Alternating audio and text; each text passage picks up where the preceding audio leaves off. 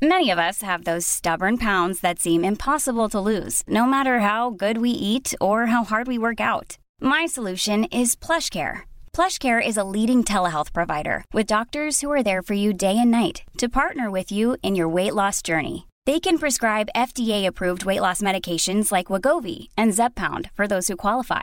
Plus, they accept most insurance plans. To get started, visit plushcare.com/weightloss. That's plushcare.com/weightloss. Quality sleep is essential. That's why the Sleep Number Smart Bed is designed for your ever-evolving sleep needs. Need a bed that's firmer or softer on either side? Helps you sleep at a comfortable temperature? Sleep Number Smart Beds let you individualize your comfort, so you sleep better together. JD Power ranks Sleep Number number 1 in customer satisfaction with mattresses purchased in-store. And now, save 40% on the Sleep Number Limited Edition Smart Bed for a limited time. For JD Power 2023 award information, visit jdpower.com/awards. Only at Sleep Number stores or sleepnumber.com.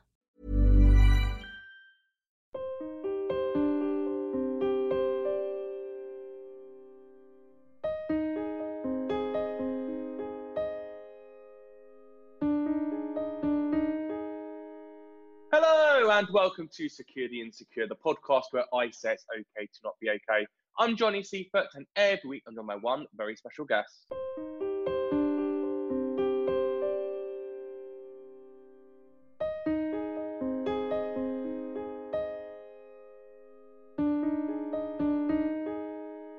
Now, after watching everybody's talking about Jamie on Amazon Prime this week, I really wanted to discover more about the art when it comes to drag culture. Therefore, I'm delighted that my guest this week has agreed to come on Secure the Insecure to educate me. You'll know her from being on season 1 of Drag Race UK, and this week she's back on TV on Karaoke Club Drag Edition on ITV2 and the ITV Hub. I'm delighted to say joining me this week is Crystal. Now, welcome to the show, Crystal. Thank you. Thank you for having me, Johnny. The thing with drag culture is, and from what I've learned about everybody's talking about Jamie, is there's a story and there's a journey that you went on, obviously, to get to Crystal. That's not who you really are. You're not Crystal, obviously. I'm not. Are you okay if I can call you Colin for a minute and go back to the life of Colin in Canada? Sure. We can do that. We've got a real drag novice on our hands. I see. I like this. Well, you're here to educate me. I know zero, basically. I knew obviously that RuPaul's Drag Race existed, and I knew there's a drag culture, but I know next to nothing, and that's why I'm really excited, because it means I get to learn about it, and I get to learn from one of the best. Okay, well, I'm here. Let's do it. Okay, Class is in session, baby. Okay, so let's go back to the 1980s. You grew up in Canada, so let's start with the childhood of Colin Munro first. Sure. Yeah, so I grew up in rural Nova Scotia, which is on the east coast of Canada. And yeah, it was a weird part of the world. My parents aren't from there. They're both from other parts of the world. My mom's British. And we were just kind of happened to be in Nova Scotia. And no one can really picture Nova Scotia, but the best thing you can do is like picture a Stephen King novel set in Maine, like really rocky, a little bit windswept, a lot of poverty, some like backwards ideas, definitely when it comes to things like race and gender and sexuality. It's a bit of a weird place to grow up, but I was really in a lovely bubble because my parents were both hippies. So they really instilled a lot of really great values in me and always encouraged me to be whoever I wanted to be and whatever I wanted to be. So I was in a little bubble in a harsh world, I guess. Okay. So what was school like for you? Were you, the popular child in school? Were you at the back of the school classroom? Were you at the front? Absolutely not. When I was really young, I was popular, and that's because I was, pre-puberty, I was really outgoing. I was into theater. I hadn't really learned any of the things that were wrong with me, in quotes, according to society yet. So I was just living a bit of a charmed life and a very happy kid. And when I was 11, we moved and I changed schools. And so I joined a new school where everyone already knew each other. And it was just at that age that kids are starting to go through puberty and people are starting to realize, oh, maybe this person's different. And I quickly was told by these kids that I was different, I was weird, I was a freak, there was something wrong with me. And I spent basically the rest of my time at school really isolated, really insecure, pretty friendless. And it wasn't until I was about 17 that I found friends that kind of also fit into that mold of the outsider and the weirdo, and started to find my tribe. But I think it's a tale as old as time for queer people that as soon as kids realize there's something different about you, they will point it out, let you know, and in worst case, bully you for it. So is that how you identified then? You identified as gay in those middle ages until you got to 17 and go, right, I'm gay. I found other people who are gay. Or did you not know what you were? You just knew you were a bit different? I had no idea. I didn't know what was wrong with me.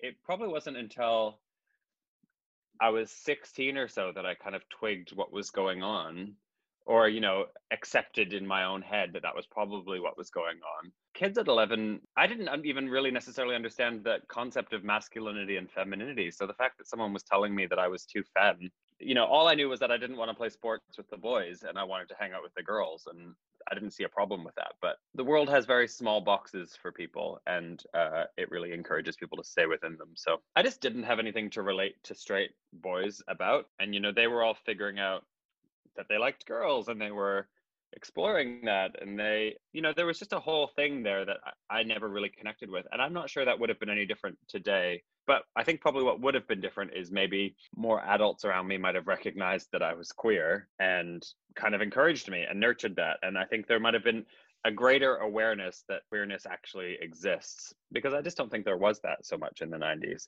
or that there was a fear that you could make someone gay by talking about it. When you talk about Section 28 here in the UK, I just think that there would have been more support, and it definitely would have been easier. But I'm not sure that, I think that kids will always find difference and maybe pick on it. And I think that might be a bit of a sad fact of life. It really is. And what's interesting is that you didn't go to the status quo. You didn't suddenly put a load of posters of girls up on your wall. You didn't try to make yourself straight. You went, okay, I'm not that. I can't be that. I don't know what I am, but I'm definitely not straight. Yeah, maybe it would have made my life easier in some ways, but I didn't even have the ability to do that. I was just, all I could be was me. And yeah, that was just a little bit tricky. I came out right after high school. I think I came out at my prom. I think that was my big coming out story. Speaking of everybody's talking about Jamie. And then after that, I started to make gay friends and, start to explore that side of myself. But before that, no, it was just finding people who also were a little bit weird.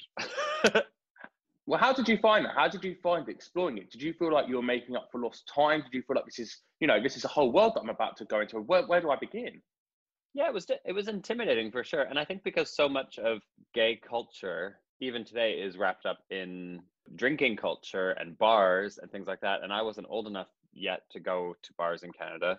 Drinking age is 19 there. So if I was 17 when I came out, I couldn't do that. So it was a little bit like, how do I find my people? Where do I meet them? I think I probably joined some early chat groups on the internet, and I maybe tried to join a youth group, but that didn't really work.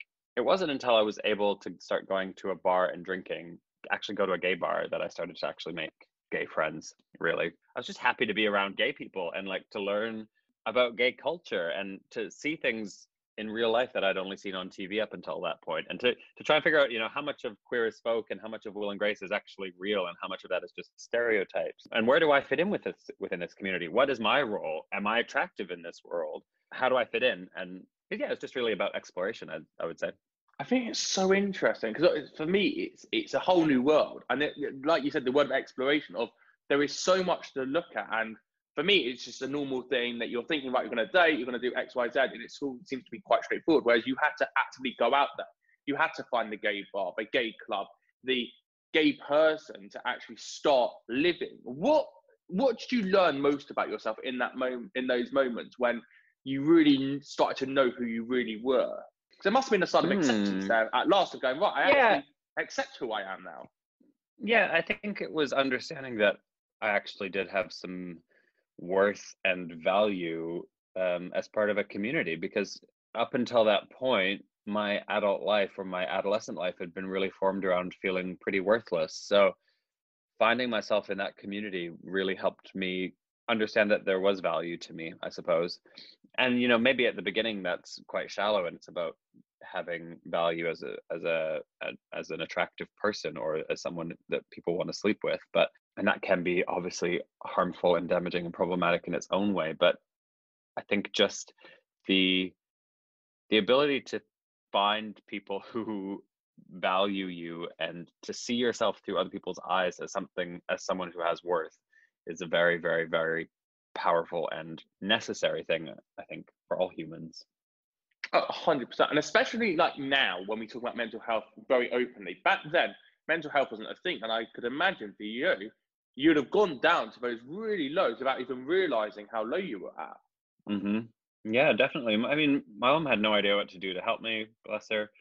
But I remember just crying a lot and telling her that I thought I was going to be alone forever and that I was so lonely. And I just think that's so tragic. I don't think any child should have to experience that. It's very sad.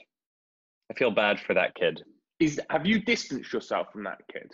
I mean, yeah, because it was so long ago that it doesn't even necessarily feel like me anymore. So much has changed and happened in my life since then. But those hurts, those are the things that stay with you forever as well. And they definitely inform the way you move through the world for the rest of your life, I think.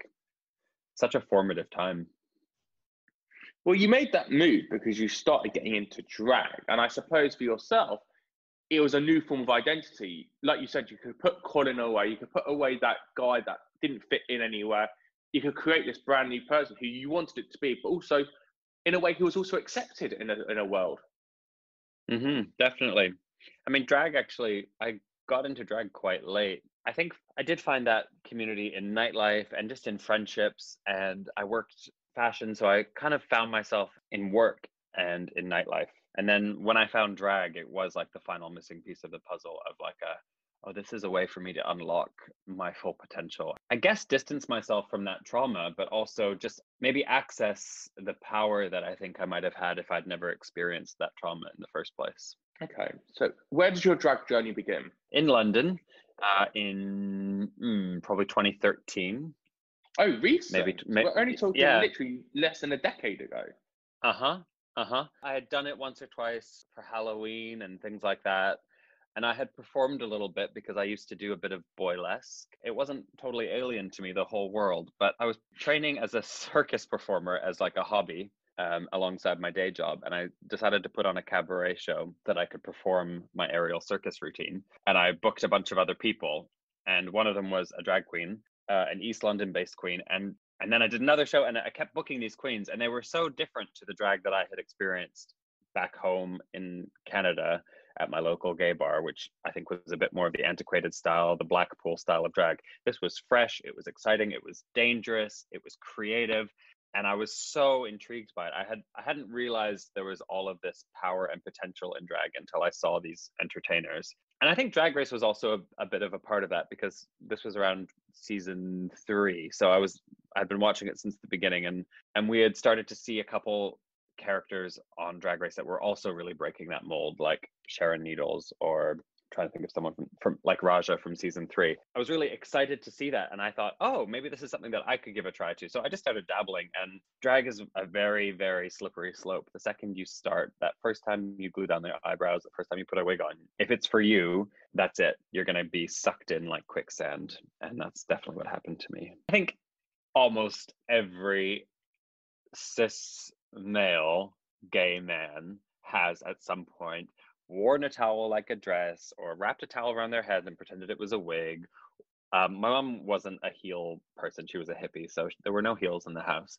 But I'd be lying if I hadn't done all of that. But I don't think that's necessarily the trajectory from that to drag queen, because if that was the case, then every gay man I know would be a drag queen now. I think it's something that I hadn't really just considered for myself, and then when the door was opened and I saw people doing it and doing it so well, that's when I felt like, oh, this is something that I could try as well. But yeah, it was, I guess, as the 0 to 100 is a pretty good way of describing it. Where's the line that you've gone from dressing up in a female clothes to being a drag queen? Like, what makes it a drag queen and not just you dressing up in female clothes? I think that depends on the person, but for me, I guess I would answer that is about intention, because a cis man can wear women's clothes and that can be for pleasure, and you might call that a transvestite or transvestitism or kink. You could also just practice, you could just enjoy wearing women's clothes and it could just be completely free of labels. But I think when you're doing drag, and the thing that makes it drag is about the exaggeration and the intention of creating a new persona and a new character. And that's definitely what it means for me. So for me, I'm trying to portray something new. And it's not necessarily that I'm trying to portray a woman, but I'm trying to create a new persona and a new creature that is totally different to me when I'm not in drag. And so for me, I love makeup, I love big wigs, I love corseting, I love doing all that stuff because it all adds to the illusion. And it all makes, when I look in the mirror, I see someone completely new and completely different. Many of us have those stubborn pounds that seem impossible to lose, no matter how good we eat or how hard we work out. My solution is PlushCare. PlushCare is a leading telehealth provider with doctors who are there for you day and night to partner with you in your weight loss journey. They can prescribe FDA-approved weight loss medications like Wegovy and Zepbound for those who qualify.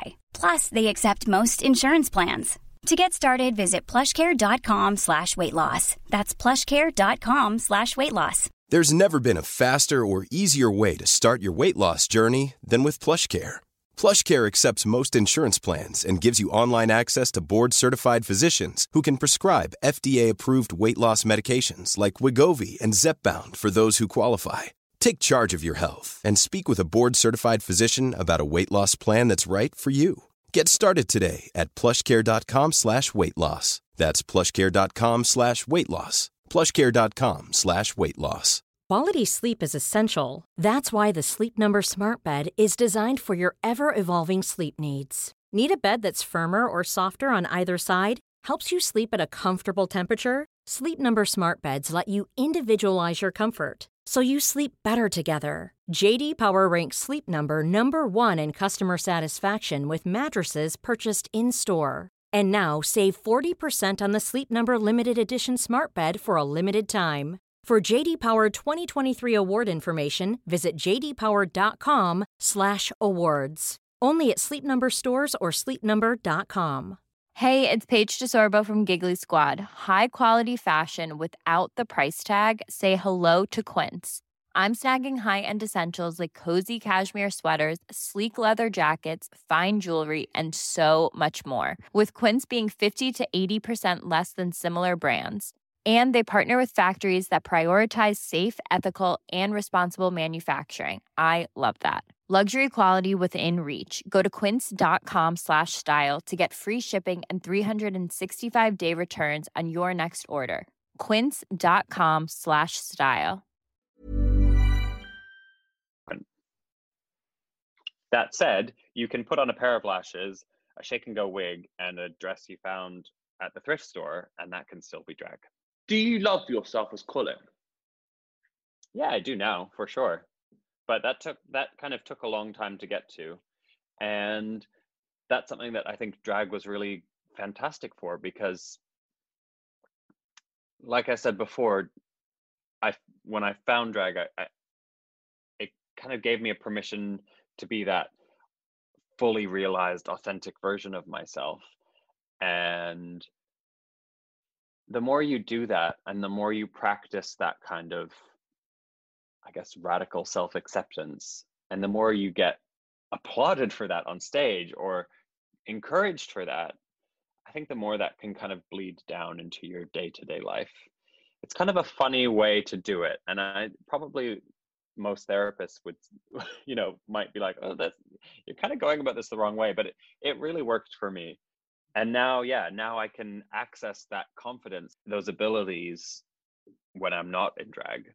There was a point when I first started doing drag that I really had a real split between the two personas. And Crystal was breathy and a bit more brash. She was just a little bit different to me. And when I was in drag, there was definitely more of like a persona. And that has changed the more I've done drag. And there's really very little difference between how I act in and out of drag, except that I'm maybe just a bit more exaggerated. Again, when I first started drag, I probably wouldn't have had the confidence to be on a podcast, for example, unless I was in drag, because it felt like my armor.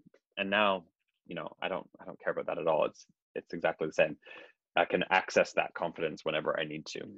But is that because that brash attitude that Crystal, your drag persona, has, is almost that attitude you wish you'd had when you were at school, when you were being bullied, that you wish you had that inner voice that you didn't know existed yet?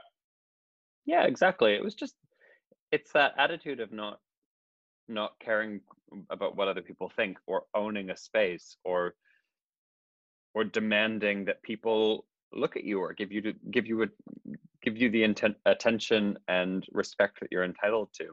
And those are things that are so easy to do in drag, because obviously the second you walk into the room, everyone's going to look at you because you look incredible. So having that experience, it can really help you find that voice, the same voice out of drag, because you realize that there's actually no real difference. It's more about an attitude than it is about any of the makeup or hair or anything like that. So where does that image begin then? So you've got a blank canvas, you go, right, I'm going to go into full drag, and I need hair, I need eyelashes, I need makeup, I need outfits. Where do you begin? Oh, wow. Okay, well, first step, if we're going to talk makeup routine here, but the first step, you have to glue down your eyebrows, and then you do your whole face, and then you probably do your corsetry and undergarments, and then you probably get dressed, and your hair would go on last, and then very last is your nails, because you can't. But once your nails are you've on. got an image, because you always have to look the same every time you do drag. So how did you know what look you actually wanted to go for? Well, I don't have to look the same. That's the beauty of drag, is that you can look different every single time. I don't have a signature look. My makeup is always going to be somewhat similar because it's on the same face and it's painted by the same person. So there's always going to be a through line, but I really, really, really love the experimentation. I wear different color, different size wigs. I wear ball gowns, I wear latex cat suits, I wear all sorts of things. And the through line, the thing that makes it all me, is the fact that it's me wearing it all. I feel like an actress who is playing different parts, and that's kind of the beauty of drag. You look at it, any Hollywood actress, and how different they look in every single film that they're in, or different colored hair, or different styles. And I think that's the beauty of drag. You can access lots of different characters and lots of different looks. So you take those looks. Now, as you said with Hollywood, you've got those Hollywood ball gowns. They're a couple of grand per dress. How does that compare to drag culture? Are you spending a lot of money because it's just expensive to maintain, or has the mainstream not accepted drag culture and therefore you've got to go to specialist stores to get the gear? Yeah, it's all still very specialist, because you're still dressing a man's body in a quote unquote female garment. So pretty much everything has to be custom. So it is expensive. It's super expensive. That said, that's why drag queens are the craftiest people in the world, because we've all learned how to make things for ourselves, to get it done on a dime, to recreate a red carpet look using a cheaper material, without a lining, without a hem, to fudge it. And that is just queer creativity and queer ingenuity on display. And that's what's also so wonderful about drag, is you get to see all of that.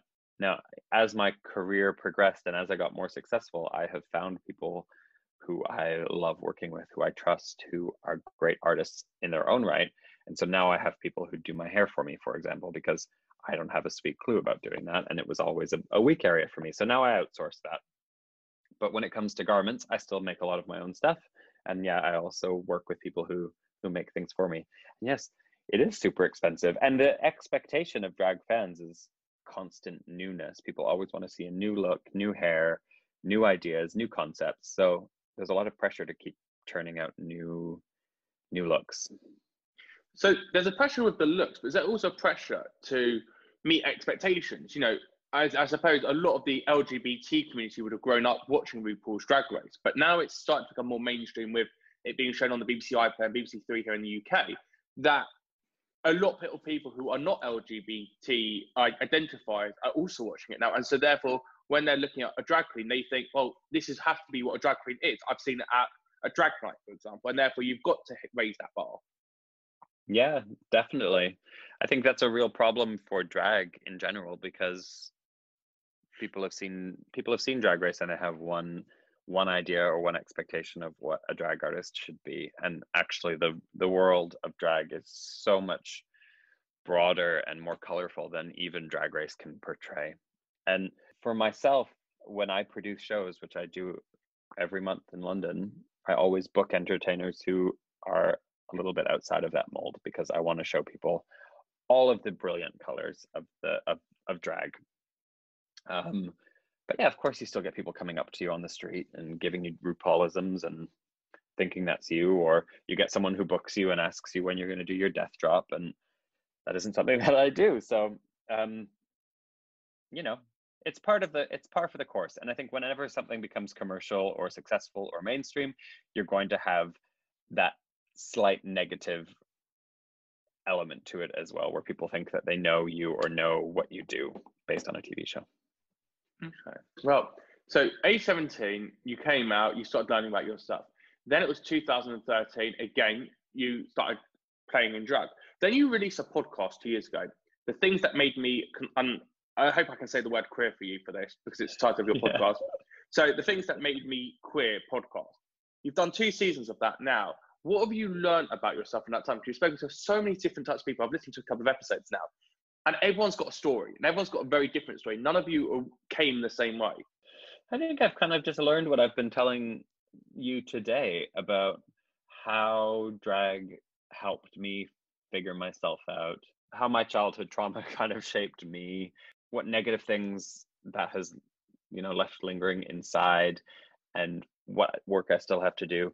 I think I love that podcast because it shows the richness and the breadth of the queer community, and it really demonstrates that, yeah, not all stories are the same, and we don't all fit into a mold, and there isn't a cookie cutter queer experience. There are still touch points and some commonalities that we all share, and I think it's really, really important for the queer community to embrace our similarities, and for people outside the queer community to understand our differences. I'm not about to sit here and say that we need more drag representation.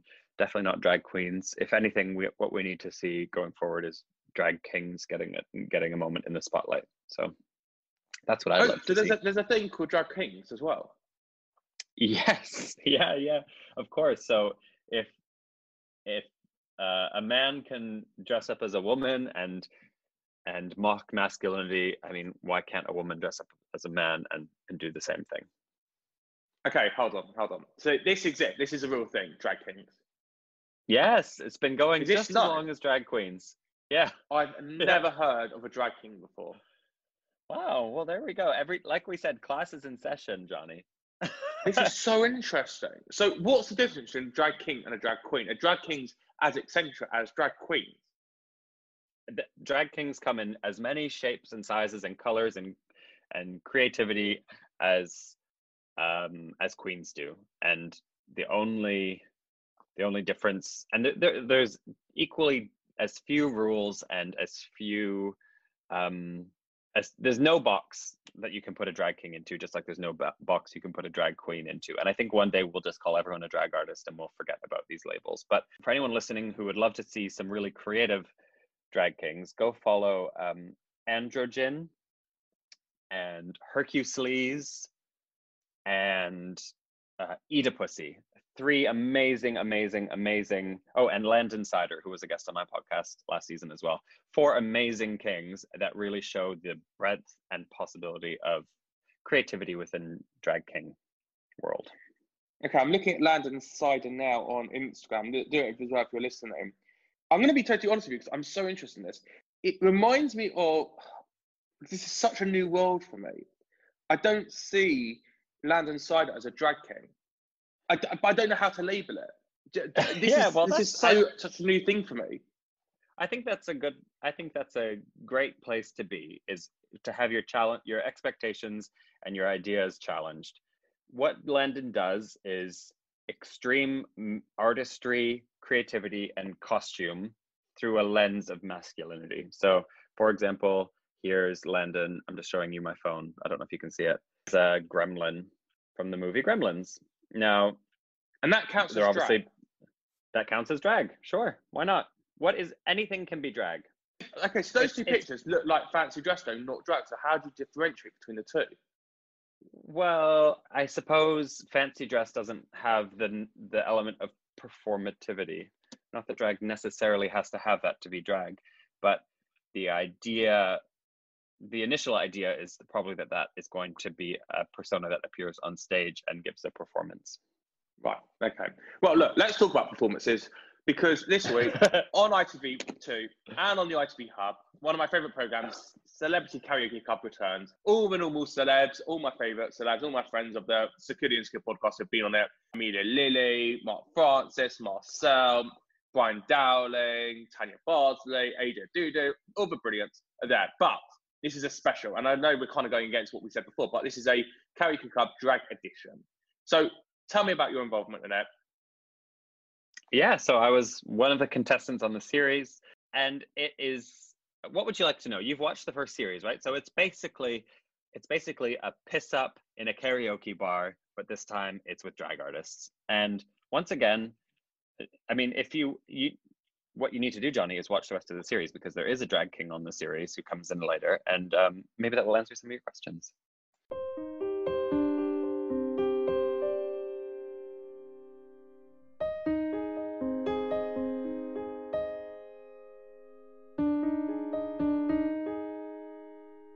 Crystal, I can't thank you enough. I just want to thank you for educating me, and everyone listening to this, I'm sure, would have learned something new. And it's thanks to you, and it's thanks to people like you that come out of your comfort zone and educate people, because it's very easy to say, look, this is my story.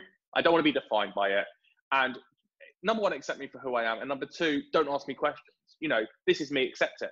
But I think for someone like myself, who's so curious about the world, it just helps having someone answer those questions that we've always wanted to know and never known where to seek the answers to. You can't just Google these things. So I really thank you for your honesty. Karaoke Club, it's my pleasure. Drag Queen Special is on the ITV Hub. Go and watch it. Go and watch it on ITV2. And you've been listening to Skiddy and Skid with me, Johnny Seifert. And if you've liked what you heard and you've learned something new, go on to Apple iTunes, give it a 5-star rating, leave a review. It really helps me to get it up in the chart, and also to say it's okay to not be okay. And also check out the podcast of Things That Made Me Queer. So the Things That Made Me Queer, go and rate that, listen to that, subscribe to that, do the exact same to Skiddy and Skid. I've been Johnny Seifert, and I'll speak to you next week. Bye for now.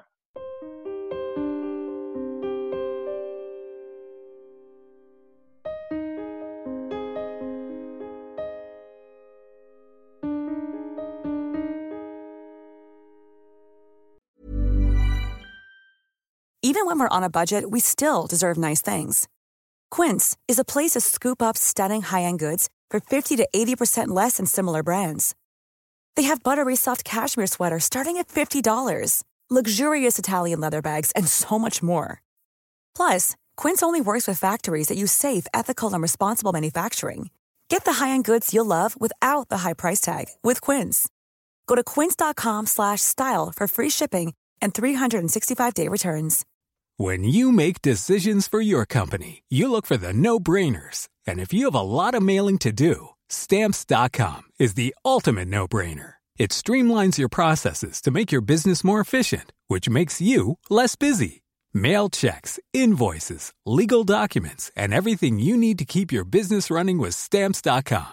Seamlessly connect with every major marketplace and shopping cart. Schedule package pickups and see your cheapest and fastest shipping options from different carriers, with rates up to 89% off USPS and UPS rates. And with the Stamps.com mobile app, you can take care of mailing and shipping wherever you are. Make the same no-brainer decision as over 1 million other businesses with Stamps.com. Sign up with code PROGRAM for a 4-week trial, plus free postage and a free digital scale. No long-term commitments or contracts. That's Stamps.com. Code PROGRAM.